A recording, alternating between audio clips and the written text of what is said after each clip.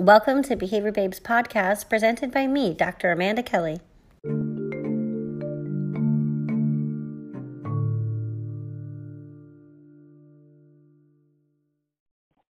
Hi, Carter. Are you there?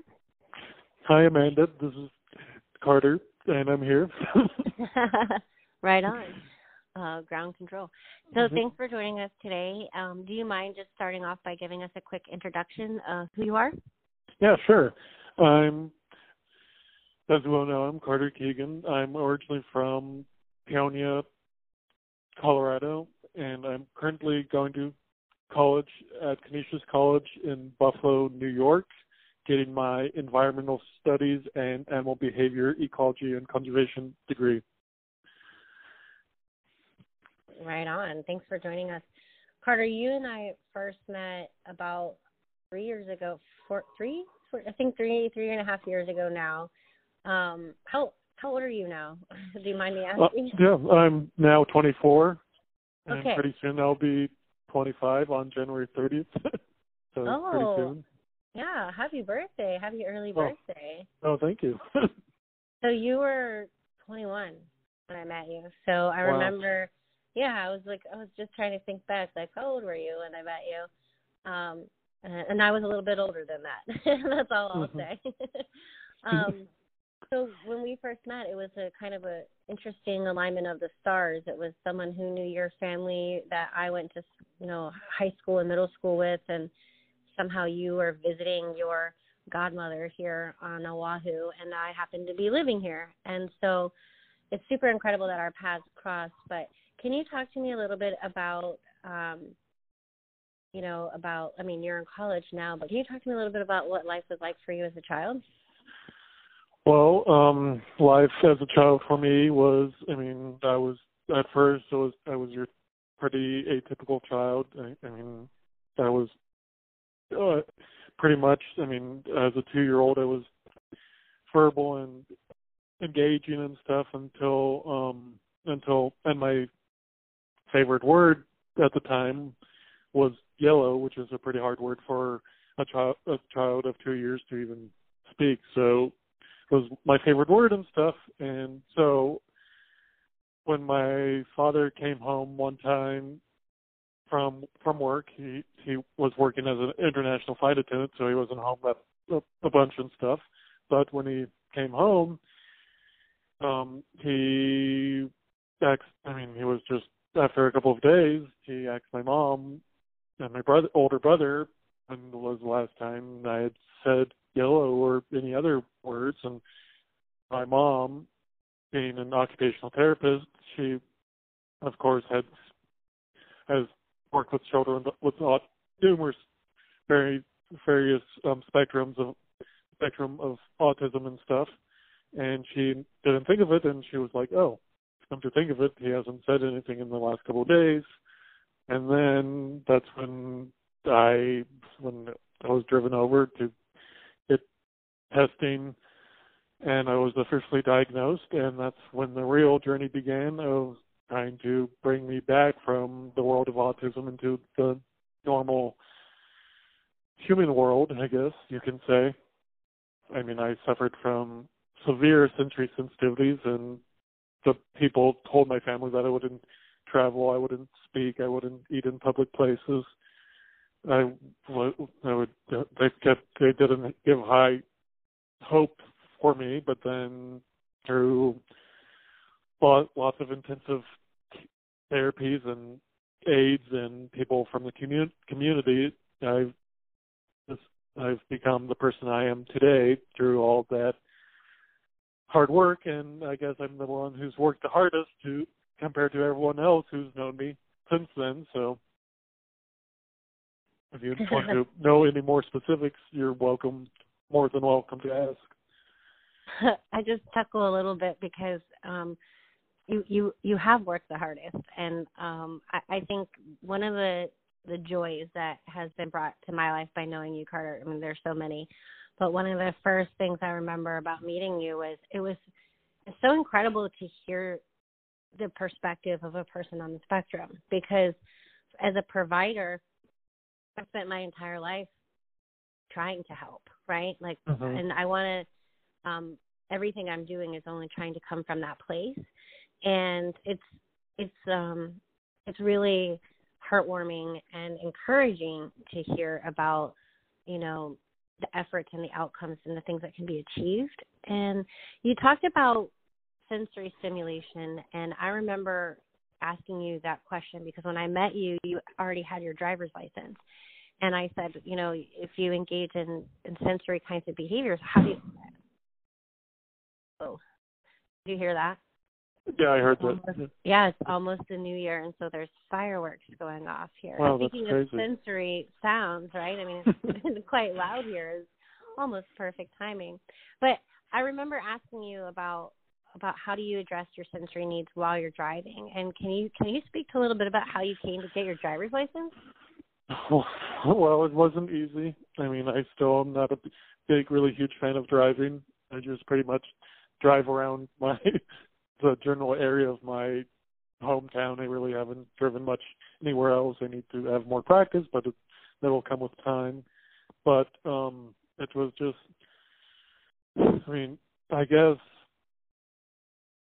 when I'm in the car normally, when I'm not driving, is that I rock back and forth, but I can't do that while I'm driving, unfortunately, because I've tried that. That doesn't work. So I've just tried to find ways to be calm. And I mean, even though I'm a somewhat slightly tense driver, I mean, I'm not the driver that lashes out, but I still don't feel really comfortable driving at all. So it's just trying to find ways of just like deep breaths and just trying to stay focused and trying to get to point A, point B without and just taking my my time and stuff. And even I was to the point of, because people were, I mean, I even decided to put driver with autism or autistic driver on my car so people would realize to be courteous and also give me, I mean, just not, because I was dealing with some rude drivers, so I was like, oh, maybe if I put these on, but maybe that will change the way people see me driving. So, and it surprisingly did, so it helped.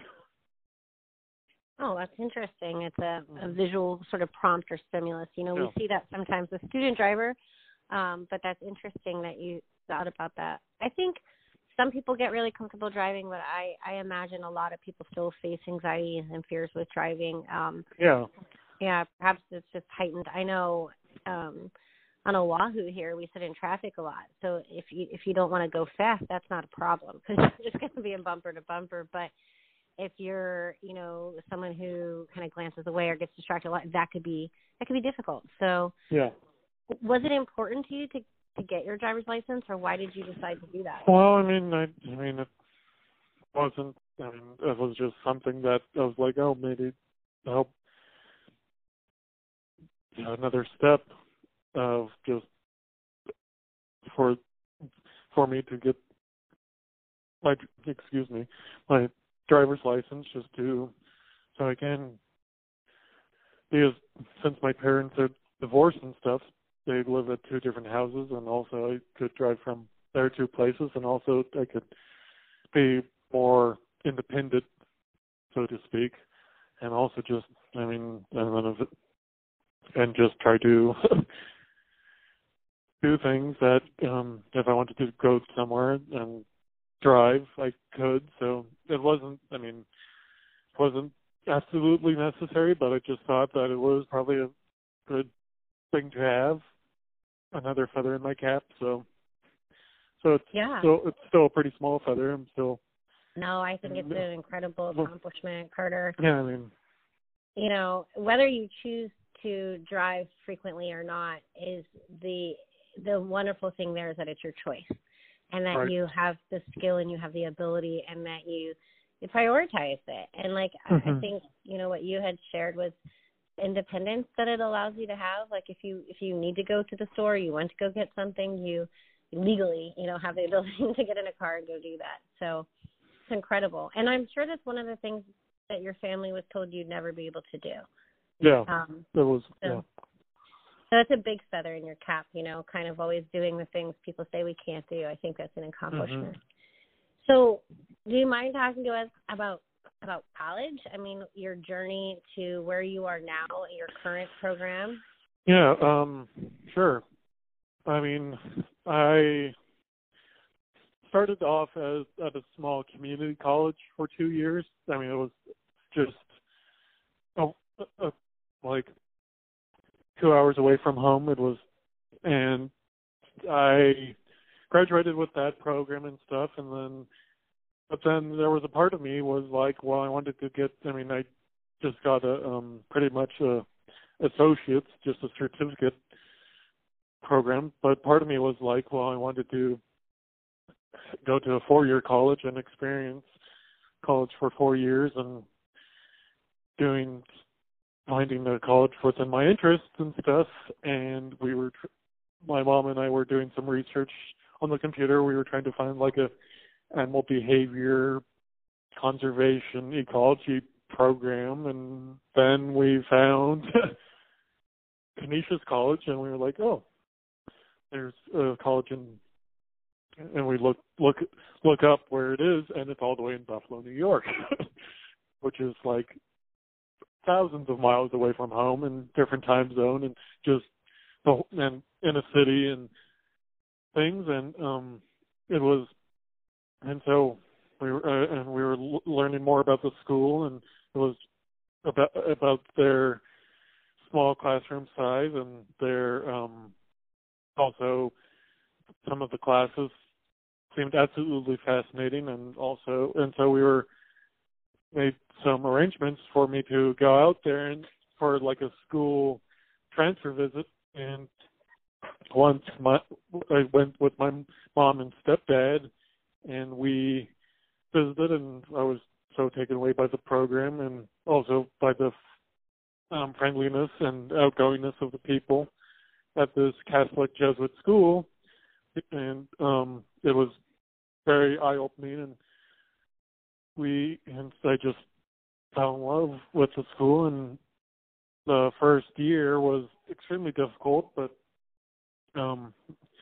then I was to the point almost wanting to. I mean, I had suffered tremendously from depression and anxiety attacks because I was so.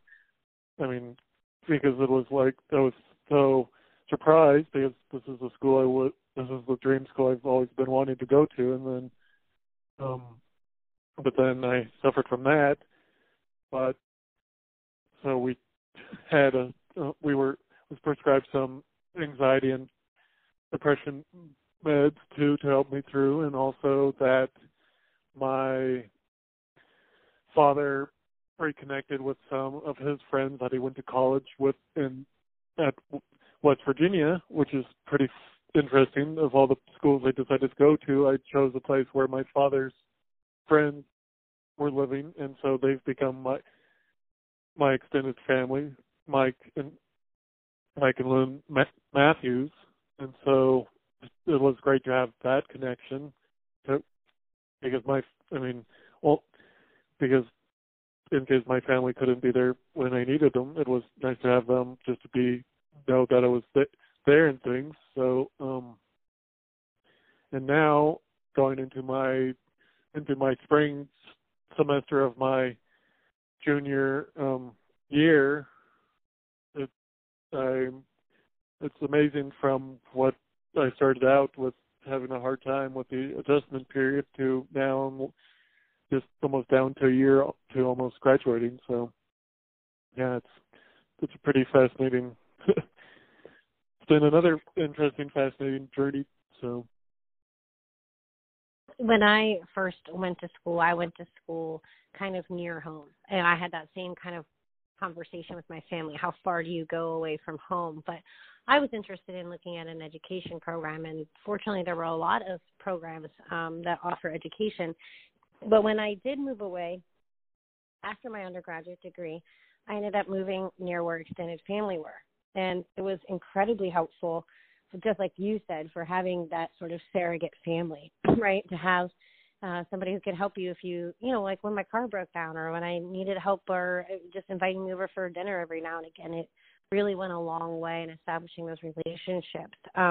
You talked about your degree in animal, you're interested in, and I don't want to misstate it, so you tell us more about it. But it's interesting to me because for those of us who are familiar with Temple Grandin, how similar or different is that? And I'm sure that we've spoken about her, but like, did her interest have any influence on that for you, or was it more of like your upbringing in Colorado? Why your interest in animals? Well, I mean, I've always been interested in animals, and I've always had this connection with animals, and just that some of my first, I've always had this sixth sense around them, and always enjoyed being around them. And because the one thing, it's interesting that you mentioned Temple Grandin too, is because I did try to go to school at Colorado State University because my mom and my grandmother are both CSU grads, and I was trying to go for their animal science program, and Temple Grandin was one of the professors there, and she and so that's the school that I really wanted to go to. I mean, I went to school there. Went to went for like orientation, like transfer visits in middle school, and also like in high school, just to visit the school. And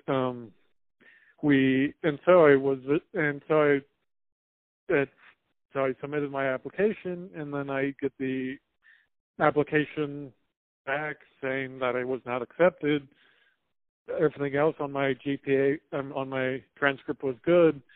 However, the problem was that I did not have what they said, quote, high enough math scores.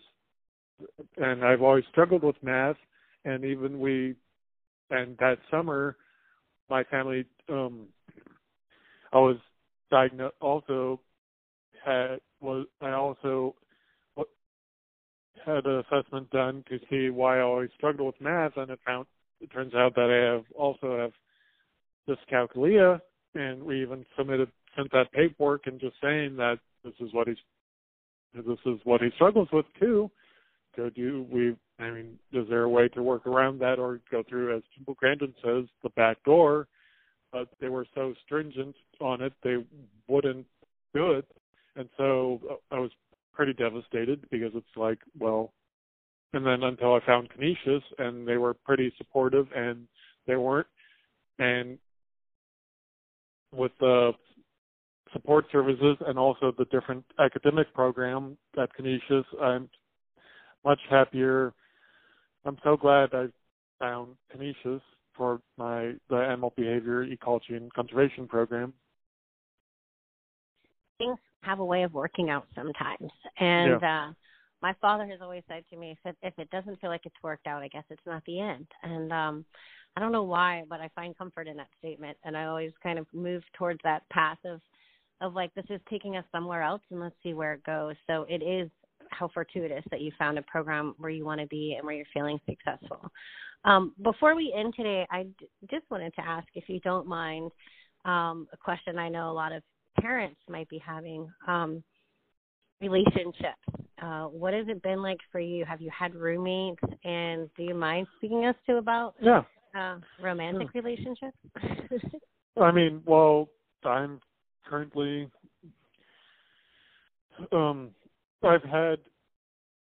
right now I've had romantic relationships in the past. I've had two that weren't, my second one was way better than my first one, and now my third one is way better than my second one. But and so each of the three that I've had have been a learning experience and stuff. And truly, what's been amazing is that I have found someone who truly understands and appreciates my uniqueness, so to speak, and also that being there and just being support and also that we're able to do things, healthy couple things too, and doing things together, and also Tiffany has also helped me grow as a person through the way that she's there's always been there during some hard times during the semester, and she's always rooting for me to work hard in my studies and stuff, and is always knows when to give me just the fact of being there, and it does work for people on the spectrum, I do believe. I mean, you just have to, trying to find that right person may take a while, because I was single for since 2012. So, and then Tiffany and I have only been dating since March of 2018. So it hasn't even been a year yet. But what we've done together has been a really special thing, and can't wait to see what else happens next with the two of us. Well, wish all the best to you and Tiffany, but I think also it's incredible to hear, Carter. Thank you again for sharing your personal story and information with us. But I think something that stood out to me is a lot of the misconceptions people have about autism and about the spectrum, and it's evolved over time, of course, what are believed to be contributing factors or causes, but there's always been this theme that children with autism don't want connections, and you have just really captured and emphasized so many different connections on a romantical front, with your family, with the community, and that's how I see you. I mean, I saw you as someone, hey, I want to reach out to Carter and say, Carter, can you come and talk to us and share with us today? So I'm really grateful that you did, and thank you for doing that. Oh, you're welcome. Awesome. For more information on ABA or related topics, please visit me at www.behaviorbabe.com.